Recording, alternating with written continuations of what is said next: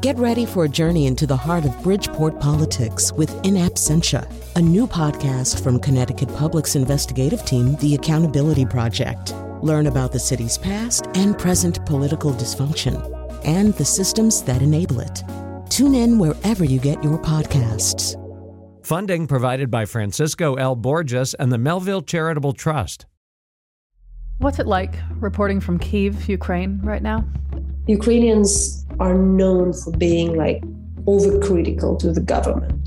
And now I see those investigative reporters who were just 3 months ago fighting with the president, who just stand behind him and behind the government. It's very important for myself and my colleagues to make sure that the world now understands what's happening here, but also later, when I think what will happen is there will be war crimes tribunals set up over Ukraine, and our work will be used as evidence to make sure that people know what happened here. Hear from an American war photographer and a Ukrainian journalist. Plus, get some context from the executive director of the DART Center for Journalism and Trauma. I'm Chion Wolf. That's coming up next on Audacious, right after the news.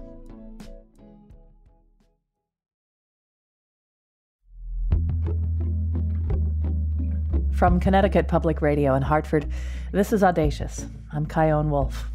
Before I was a radio host, producer, an announcer, an engineer, I was a photographer. I took photos of the guests on Connecticut Public Radio as well as events in the community. And because I was self-taught, I relied a lot on mentors. And one of those mentors was Ross Taylor. He'd been photographing for the Hartford Courant, but he'd also spent some time in war zones. As he was teaching me about prime lenses and what tweaking the aperture does to the shutter speed and how when framing a shot, I should always think background, background, background, we would talk about his time photographing inside a trauma hospital in Afghanistan, how he'd find a way to both blend in and also to take steps and risks to get even closer to the chaos. He talked about the mission. Maybe if more people saw what he saw, war would be a harder sell. I got more brave in my photojournalism and more confident in my skills, and one day I wondered, what if I became a war photographer? And as soon as the thought crossed my mind, a voice in my head, a voice that I've heard from before and since, and it's always been right, said, if in this lifetime you have the choice to avoid violence, avoid violence. So clearly, as you can tell, I did avoid that violence. But why do some people make the opposite choice? What compels some journalists to run towards conflict? Today, you'll meet photojournalist Ron Haviv, who's in Kyiv, Ukraine right now. You'll also meet Natalia Humenyuk, a reporter from Ukraine, who's reporting from her country on her country. But first, let's get some context from Bruce Shapiro. He's the executive director of the DART Center for Journalism and Trauma. Part of their mission is to not only study the effects of trauma on journalists, but to make sure they and their newsrooms have the resources they need to take care of these people who are heading into war before, during, and after the conflict. I asked Bruce to talk about how many people may view journalists who go into war zones. I think people assume that war reporters are nearly all people with a screw loose, maybe very brave and intrepid, but with people who have a little bit of a screw loose. In my experience as a journalistic colleague of war correspondents, that's not the case. Most of the conflict reporters I know are actually pretty stable, well-balanced people, often with deep human rights commitments, who happen to be built in a way or have had put together a set of experiences that makes them good at handling fear, that makes them good at crossing lines of culture and working with local journalists, with translators, with fixers, with sources, makes them good at displacement. Most of the conflict reporters I know now are folks, certainly the people you'll see reporting from Ukraine, for example, are people who believe it's important when war is happening that someone be there to witness it, to lay out lines of accountability for atrocity, to bear witness for civilians and soldiers alike. It's a deep set of commitments. And that's probably the most important tool good conflict photographers and good conflict reporters have in their arsenal. That said, there also are some very special skills and some special training that we know are helpful. And this is a way in which journalism has evolved. 25 years ago, the standard method for people going to cover war was go and cover war and show up and hope nobody gets shot. Beginning in the 90s, when news organizations like the BBC and Reuters lost a few people under very difficult circumstances in places like Bosnia and places like Somalia, journalism began thinking about the physical safety of reporters, first of all. And that gave rise to what is now an international movement, an attempt to get basic safety training, first aid, other kinds of what are sometimes called hostile environment skills to reporters who are going to cover conflict. There are trainings that news organizations like the New York Times or the BBC will put on for their own staff. NPR does this. There are also organizations that provide it for freelancers. There's a wonderful organization called the ACOS Alliance, a culture of safety, which coordinates safety training for freelance journalists all over the world. And then on top of the physical safety, because few stories are worth a life. On top of physical safety, more recently, in the last 10, 15 years, journalism has come to think a lot about psychological safety. A lot of our work at the Dart Center, some of it involves training war reporters or training news organizations that are whose managers are sending people off to cover conflict in how reporters can take care of themselves, how we can be good colleagues to one another, how to know when the work is getting to you and how to get help when you need it, whether that is while you're covering conflict or more likely afterward, right? It's really in the aftermath of war that often psychological issues emerge for journalists as much as for soldiers or civilians. And so understanding the impact of trauma on journalists, understanding what resources there are and how we can be colleagues to one another and how to get help and destigmatizing that have become a big mission within journalism right now, internationally. It's really important. And I know every person's different, but from what you've seen in the work you do, in what ways does being a reporter, a photojournalist in a war zone change a person for the worse and for the better? Well, I think that's going to be really individual to the person. I don't think there's any generic answer. I would say, first about photographers in particular, that war photographers, first of all, include some of the most humane and compassionate and committed people I know. Secondly, that our studies show that war photographers are, or photographers generally, are at somewhat greater risk of PTSD or other psychological injury, partly because they're often up close and personal. The famous war photographer Robert Capa said, if your pictures aren't good enough, it means you're not close enough. And that puts photographers at greater personal risk. They also are reviewing their images a lot. And that combination of things means that there may be a greater likelihood of a psychological cost. I've also known war reporters who reported well for years and then suddenly found that one assignment just pushed them over the edge.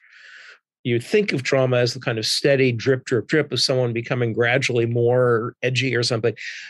That's sometimes the case, but just as often it will be someone who copes, is great, gets meaning and purpose, and then suddenly a switch is pulled. And that can happen. A lot of conflict journalists I know, both people with cameras and people with pens, will say that they find covering war easier than being at home, that the baseline survival necessity of war, and also the highly focused job that they have, the intense focus on getting the story, on getting the image, on getting everything communicated, on getting it right. That in some ways creates a very black and white world that they know how to navigate, and a much more hazardous place psychologically for them sometimes is going home and navigating the laundry with their family, right? That often is where the challenge will make itself felt. There are also a lot of war photographers and writers now who do see taking care of themselves psychologically as part of the job, and think about, well, what am I doing, what I need to do to kind of grow through this experience, and not just be someone who's on an adrenaline high all the time. And there is a very thoughtful generation of conflict reporters now who are trying to contend with these things in their work. Covering war can be a profound experience for those who do it, if they're safe, if they're well prepared, if they're well supported. Every war is different, I know, but how do you see this conflict in Ukraine as a different beast for people reporting there? I think in one ways, it's like a lot of the most brutal wars of the last few years in the deliberate targeting of civilians, which has been increasing in conflict. We've certainly seen it in some of Russia's other adventures in Georgia and in Chechnya, but in other wars around the world. But it's unlike other wars, first of all, in that it's a war in a major European country. It's a war, the first war at this scale involving nuclear powers since World War II, the first war at this scale, and certainly the first conflict since 1989, directly pitting one nuclear power against a nuclear powered alliance. That's different. And everyone I know who's covering this conflict is aware of the stakes. But it's also like other wars in that civilians are facing enormous destruction, and journalists are determined to not just be there to give us pictures, but to lay out accurate lines of accountability for that. I think there's a couple generations now of human rights reporting that, if you go back to let's say, the early Vietnam War, or back to World War II, back to Korea, war reporting was often focused on the bang bang, on who's holds what territory. And there's still a lot of that. We're seeing a lot of that in the coverage of Ukraine. And some of it's very important to know, especially in the face of cascades of lies, right? But something that emerged in journalism at the end of the Vietnam War, and that has become a central theme, is reporting on the experiences of civilians, on war crimes. There's a whole sort of curriculum for war crimes that, after the Balkans, a group of journalists put together a whole handbook on covering crimes of war. It's also potentially the largest war, and so far, well, it certainly is the most sweeping conflict thus far to be powered so profoundly by social media, right? In which you have a major power systematically pushing out world-class disinformation, not just routine war propaganda, but whole-scale distortions of history, whole-scale distortions of agency, and using social media channels to accelerate that around the world. It's the first war at this scale in which social media is a combatant force. So that matters. For journalists, it's also not the first war, but probably the biggest, unfortunately. in which this question of trauma and the conflict correspondent is so much on the table. That is a conversation that has been going on since the Balkans and was certainly very true of reporters who covered Rwanda and covered Chechnya and many other conflicts since. But it is an area of growing conversation and awareness in the profession. And I think it's something that is going to change some of the decisions that news organizations make and how they deploy their people. Bruce Shapiro, Executive Director of the DART Center for Journalism and Trauma. Thank you for talking with me, and thank you for all that you do. Thank you, Chayan, and likewise. You can see more at dartcenter.org. When we get back. Power will disappear. The mobile phone network will disappear. Water will disappear. Food is already getting scarce. Most markets are closed. A week ago, there was a premiere, theaters, everything. And then now, there are the checkpoints, people with the guns, tanks, shelled windows in some of the buildings.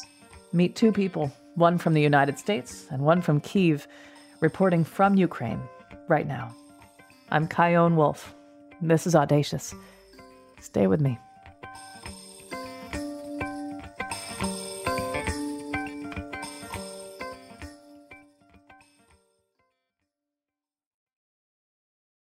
This is Audacious. I'm Chion Wolf. Today, what it's like being a reporter in Ukraine right now. Later, you'll hear from a reporter who's a native of Kyiv, telling stories about what she's been seeing happen to her home country and the challenges of meeting deadlines and reaching those whose stories aren't yet being told while trying to keep healthy and sane herself. Right now, though, if you know just a handful of names of war photographers, you probably know Ron Haviv. Ron is the co-founder of the photo agency Seven, which is dedicated to documenting conflict and raising awareness about human rights issues around the globe.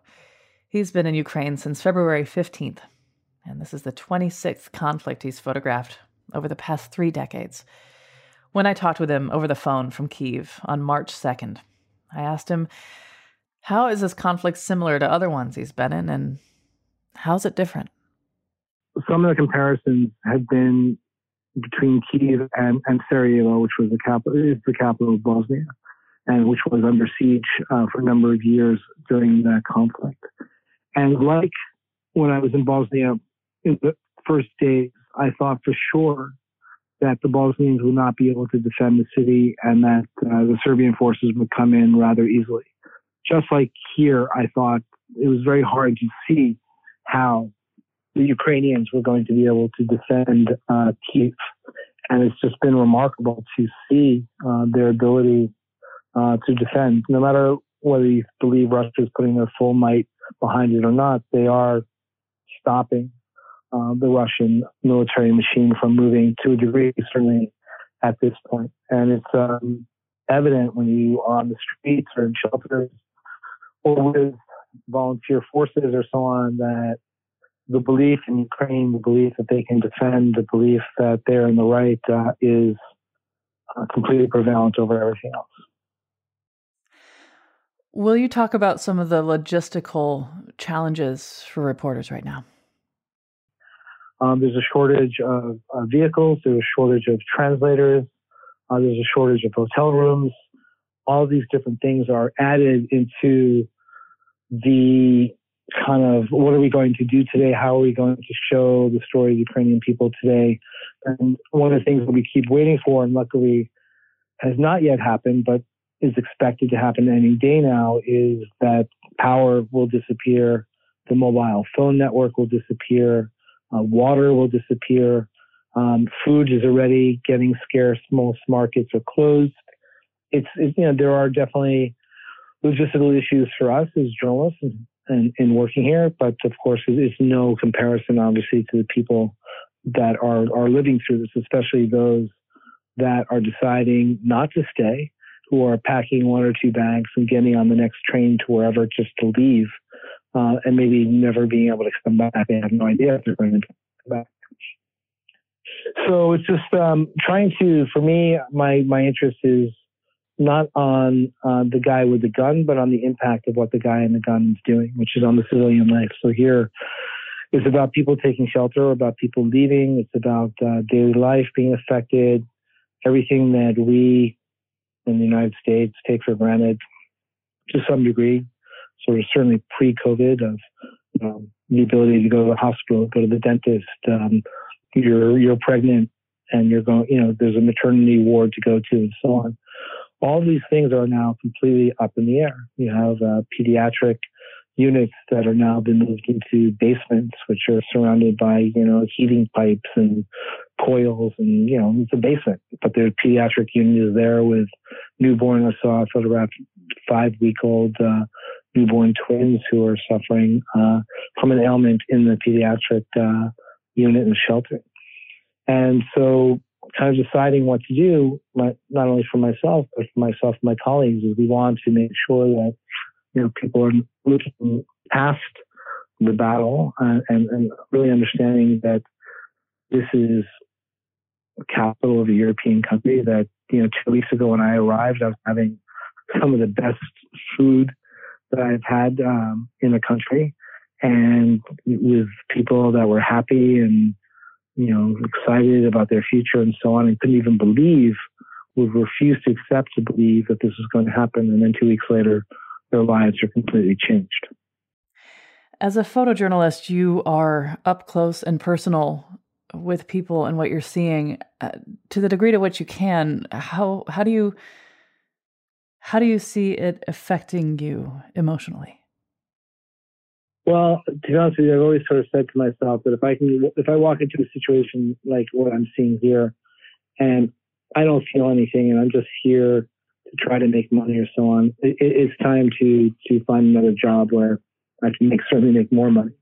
You need to be emotionally connected, or I need to be emotionally connected to the people that I'm photographing. And so my hope is that my emotional connection to what I'm seeing comes across in my photographs, that will then affect you as the viewer in a similar way. I think that is one of the keys to making a successful photograph. And I think that, it is difficult to see this because I've seen it so many times.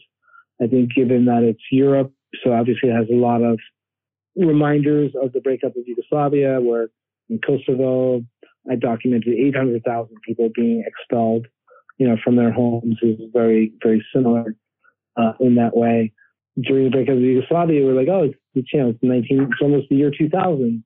Like, how could this be happening? And now here we are, 22 years later, and we're saying the same thing. And it's sad, and it's sad because one of the things that I always hope is that, not that I believe that photographs themselves can change the world on their own, but they can play a very big part in the teaching of history and reminding people, holding people accountable, and so on. That the photographs that we did earlier in the 90s and other places in the early 2000s did not create enough of a warning of look at what men can do to men. And it takes an emotional toll on me without question. I know you've been arrested dozens of times. You've been held as a prisoner at the end of the first Gulf War in Iraq. And of course, you've had colleagues killed in the line of work. Have you ever feared for your life? I am in fear on a story like this. I am going to be fearful for my life until I get out of Ukraine, without question. So I am constantly afraid. I try to use that fear to ensure that I make smart decisions. I am not one that believes it's worth dying for a photograph. I would like to be alive, take a photograph the next day. And using fear as a kind of a reminder, like, maybe I shouldn't go there, or maybe I shouldn't go out today. And everybody has their own internal clock, their own internal warning system that they need to pay attention to. Of course, I have the benefit of having an American passport and financing and so on. So I'm always going to be better off than often the people that I'm photographing. And that is both a benefit, but also very difficult at times, especially when leaving a situation where you know that I can get out and they can't. Here at the moment, we're all the same. I have no special rescue plan or something like that. I would have to. Sorry, some shells are landing now nearby. I would have to leave the way everybody else leaves, and we'll have to see what happens. When you hear shelling in the background, like we did just then, what's going through your mind? I don't think I'm staying anywhere near any major target, so I think I'm relatively safe, or hope that I'm relatively safe. But if it seems like it's getting closer, then I would go. I'm not in the shelter at the moment, then I would go into a shelter. How do you know when it's time to leave? And I know you can't anticipate what it'll feel like when you leave Kyiv or Ukraine, but... Well, I think it's a combination of several things. One, probably the most important thing is personal awareness of how you're doing mentally, emotionally, and physically health-wise. And there has been points in my career where it's like, I'm too exhausted to be here. The story's going to keep going, but I just am not doing myself or the story any good, and I need to take a break. Other times it might just be, we're waiting here to see if Kyiv becomes a city under siege. Will the Russians completely circle it and there won't be any way out? Nobody knows if that's going to happen. Or will they always allow a humanitarian corridor for people to leave? So always paying attention to that, to seeing what happens. Sometimes it's an hourly by hour basis. Or do we wait, assume that the Russians are going to hit this place, hit Kyiv very hard for a few days, and then be able to take it, and then we can come out of the shelters and then see what the next stage is, which nobody knows. On the journalist side, nobody knows how the Russians are going to treat us. Will all journalists from NATO countries be arrested? Will we be deported? We don't know. There's no precedent. So a lot of these unknowns are very stressful. And again, no comparison to what the people themselves are going through or the people fighting. But in terms of our little rules of journalism, there's a lot of unknowns of what's going to happen. You and I are talking on March 2nd, and the last picture you posted on your Instagram was of pediatric patients and their mothers in a basement used as a bomb shelter at a children's hospital in central Kyiv, Ukraine. There are no shortages of difficult images for anyone to process, but when you're in the presence of children and their caretakers in such a vulnerable position, what changes in you in that kind of situation that's different than any other in this context? When you talk about this idea of the innocent, certainly the children are the most innocent. They've done nothing to deserve this. And that's, one of the more tragic things. The small benefit is that children often are also the most resilient. That, they're laughing, they're playing, they're upset, of course. They know things are wrong. But if we're lucky and things get back to normal, or the Russians leave in the next few weeks, then hopefully this will just be a bad memory for many of them.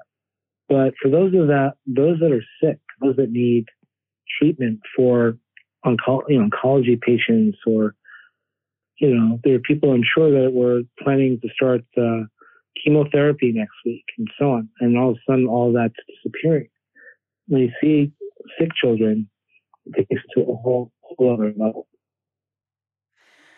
This next question, I want to qualify it by saying that I hope it's a long time until we actually find out the true answer of it. But because, of course, the nature of your work is so dangerous, I think about those pictures, in that children's hospital. And, what if that's your last picture, right? And I wonder, when you ponder that terrible thought, what do you hope the message is of your last photo, of your final photo? Well, I haven't really been pondering that, but thank you for bringing that up. Very welcome. Great. Here anytime. But no, but I mean, not necessarily just my last picture, but hopefully my body of work, which, covers numerous different conflicts around the world and the impact of that on people, and work that has been used. Some of the work has been used in War Crimes Tribunal to indict and convict war criminals and so on. But I hope the work has impact. I mean, that's the goal. The worst thing for me is to think that people don't pay attention, don't look at the photograph, are not affected by it, whether from here or from other places. And so the goal always is that you want to contribute. You want to say something about what you've seen and hope that this photograph or these photographs will teach people, enlighten them. Maybe they'll vote in a different way or donate in a different way or educate their children in a different way. And hopefully at some point we'll reach through not just my own work, but everybody's work, have some sort of impact to make the world a better place. And while I realize it's a bit of a pipe dream, and I don't think it's completely naive, I think it does, and my work has had some impact. I want it to continue to have impact. That would be always my hope. Last picture, first picture, second picture, whatever.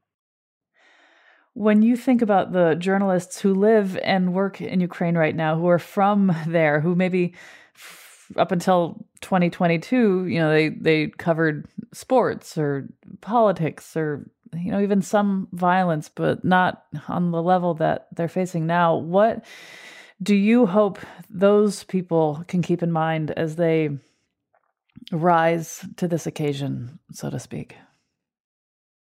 I honestly can think of nothing more difficult than photographers who are documenting conflict in their own home. I think it's probably the hardest thing to do. You have no safe place to escape to. If you have a family, your family's being affected, you're going out and photographing other families being affected. It is very, very hard to do.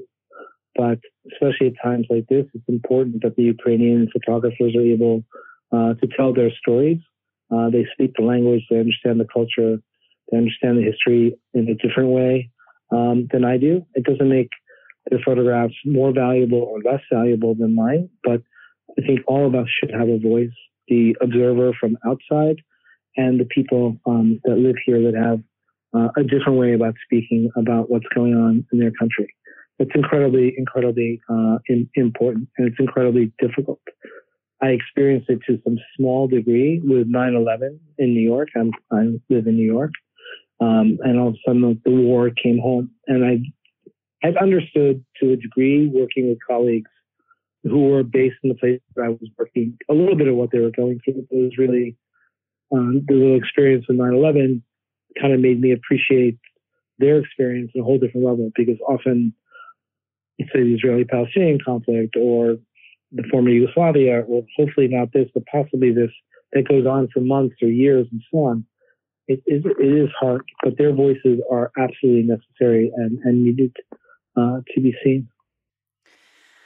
I've asked everything I can fit into our time together. Is there anything that I missed or any sort of takeaway you want to make sure people who are listening absorb?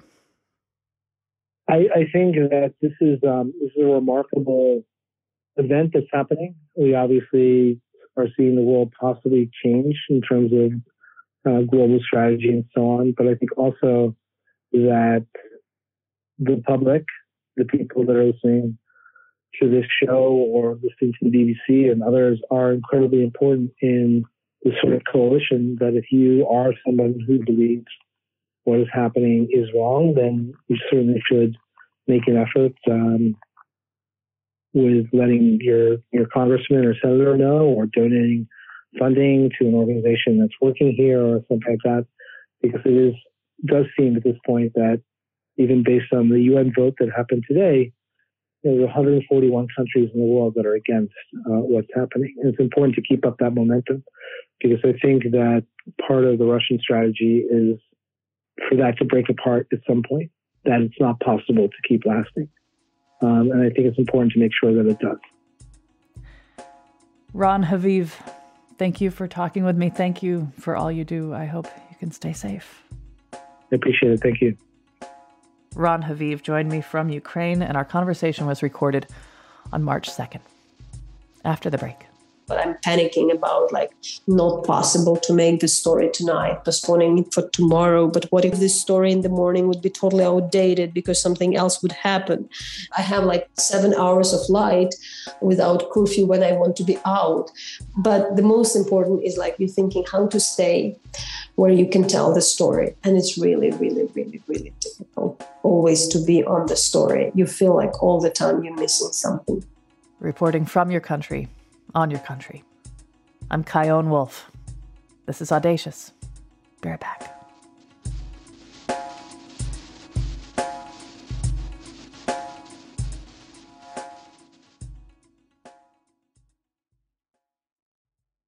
This is Audacious.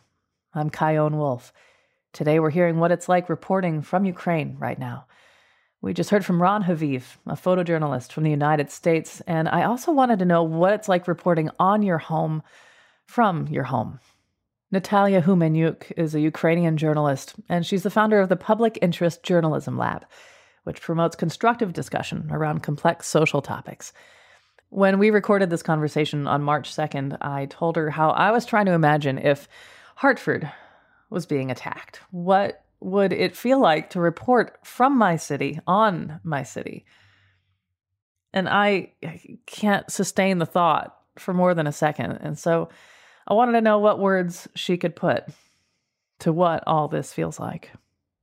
It's very hard, in particular because, you know, especially within the last years, the capital, Kyiv, was very much like a hyped, vibrant city.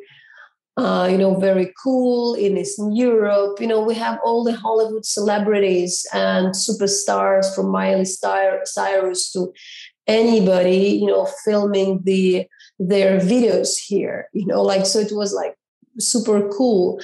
It's very hipsterish, not the whole country, but the capital. And also the full country has never had the conflict since the Second World War.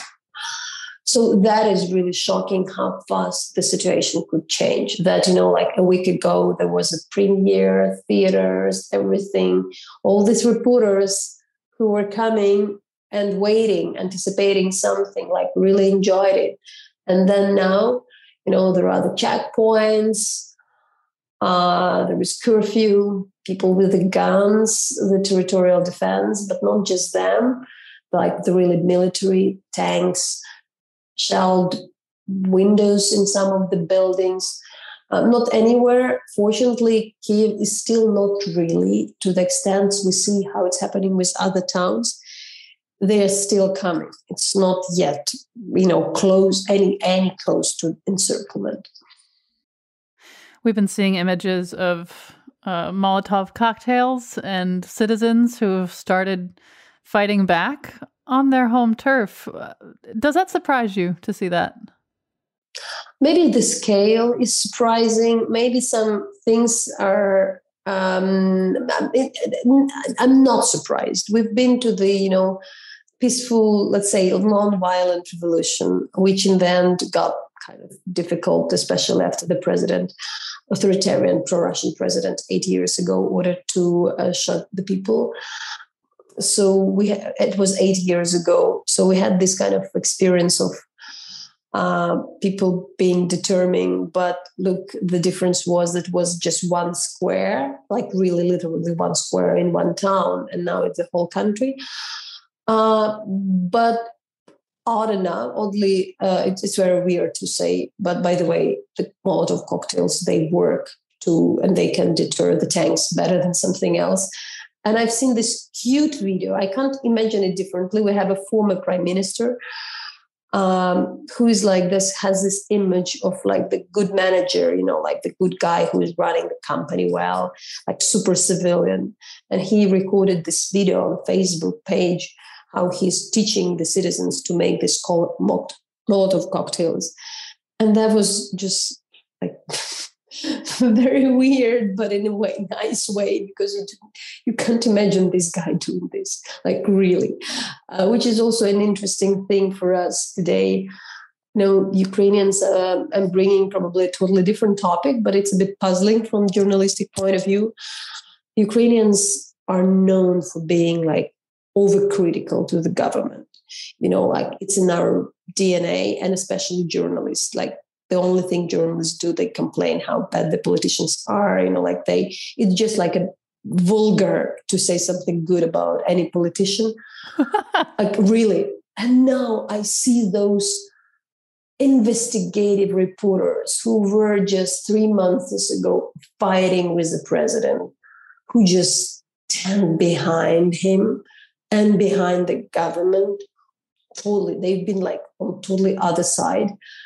And even for me, like as citizens, we find it like that they're doing a good job, and we are like really proud by him, by president, by Minister of Defense, by Minister of Healthcare, Minister of Digital Transformation, and mayors of the towns. So all people we were really probably didn't trust in the peaceful time feels like they're doing their best. And it's very strange. We've never been in a situation when we would, like independent reporters. I'm not speaking about like propagandists or those people who are paid in their like private channels, that we are like that. And I even didn't know what to think about that. So would you say that like a dream come true would be to get to a place where you could criticize the government again? Yeah, I know, because I'm quite sure that it's temporary. Soon the situation would be different. Of course, the criticism would be back, but the shared experience would remain. Just like really, if you really live through something like that with some people and you saw what they were doing, how were they acting, you still will have this respect unless they really do something totally wrong. I wonder if you could talk about what the best case scenario is, knowing what you know, and what the worst case is, knowing what you know. The best case scenario is, well, let me first go to the worst case scenario. Worst case scenario is really the really, really heavy shelling and destroying large part of Ukraine, including the capital, including cultural site, with massive amount of casualties. To extent when it would be clear for Russia that Ukraine is unconquerable. And that would be a huge loss. I do not see any scenario which, country is occupied. And still seriously, they are in control. Maybe, with the worst case, it would be heavy bombardment. There would be some fictional government lasting for a couple of weeks, which would never run anything. And that would be this guerrilla war. That's really the worst case scenario.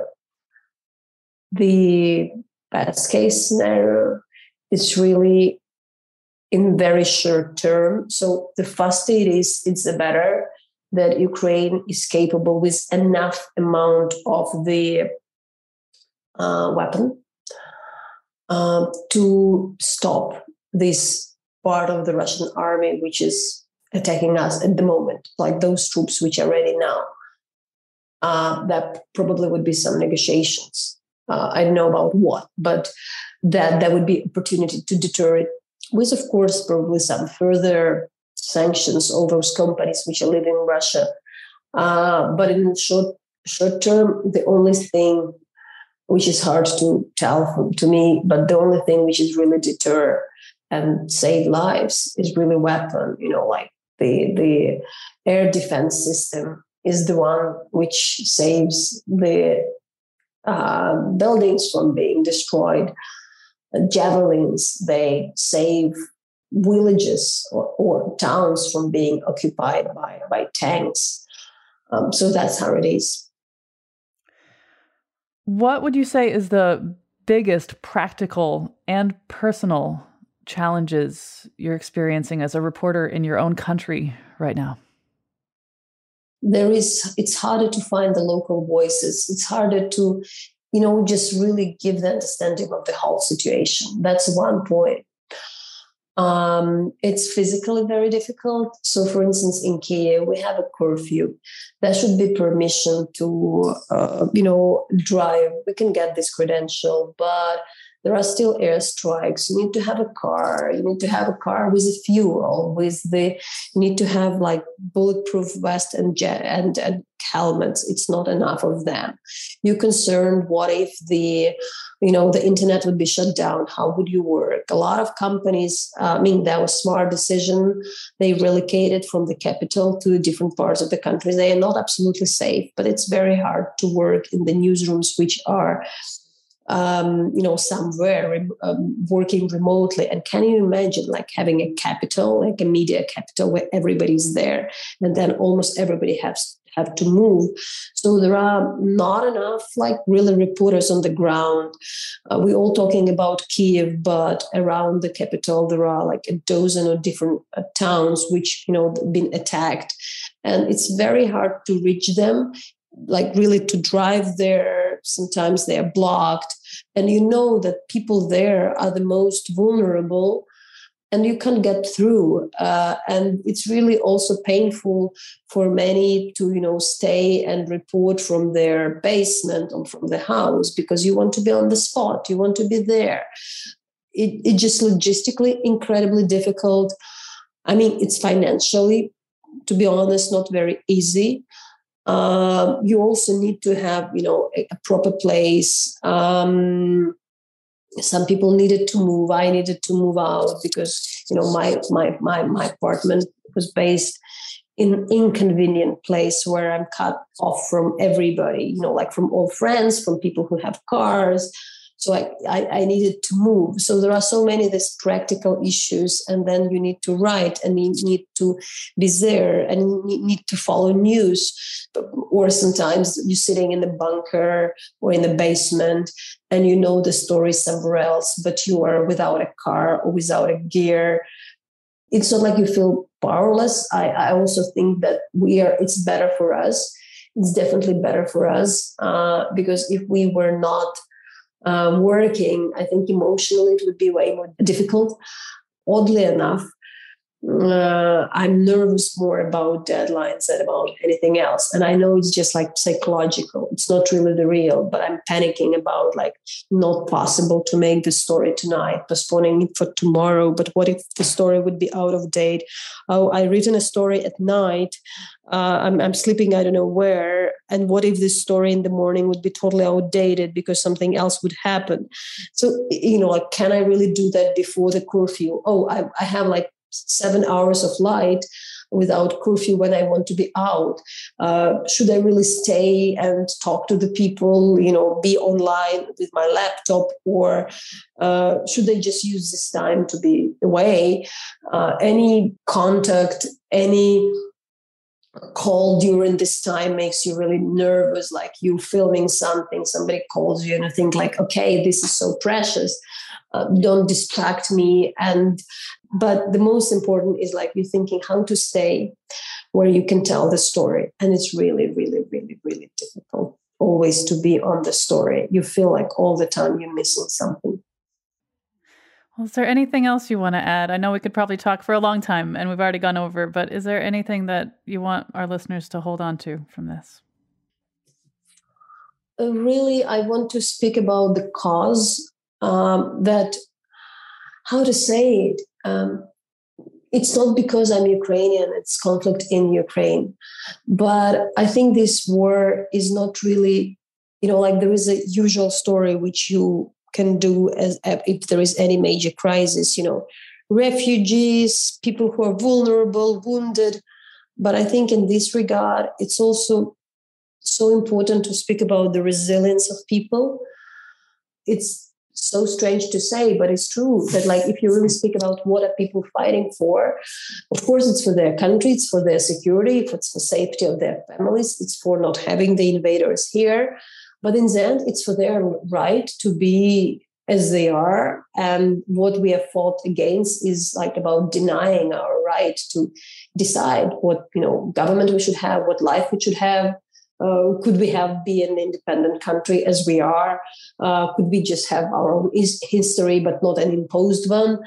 So that's really it. That's really the kind of the very practical meaning of democracy, which could be seen on the ground with the real action of the people. Natalia Humenyuk, thank you so much for what you do, and thank you for speaking with me. Thank you. Bye. Natalia Humenyuk joined me from Ukraine. We recorded that conversation on March 2nd. Audacious is produced by me, Jessica Severin D. Martinez, and Katie Tolarski, with help from our interns Michaela Savitt and Sarah Gasparato at Connecticut Public Radio in Hartford. Subscribe to Audacious or listen anytime at ctpublic.org/audacious. Send me your thoughts on Facebook, Instagram, and Twitter at Chion Wolf, or send an email to audacious@ctpublic.org. Thanks for listening.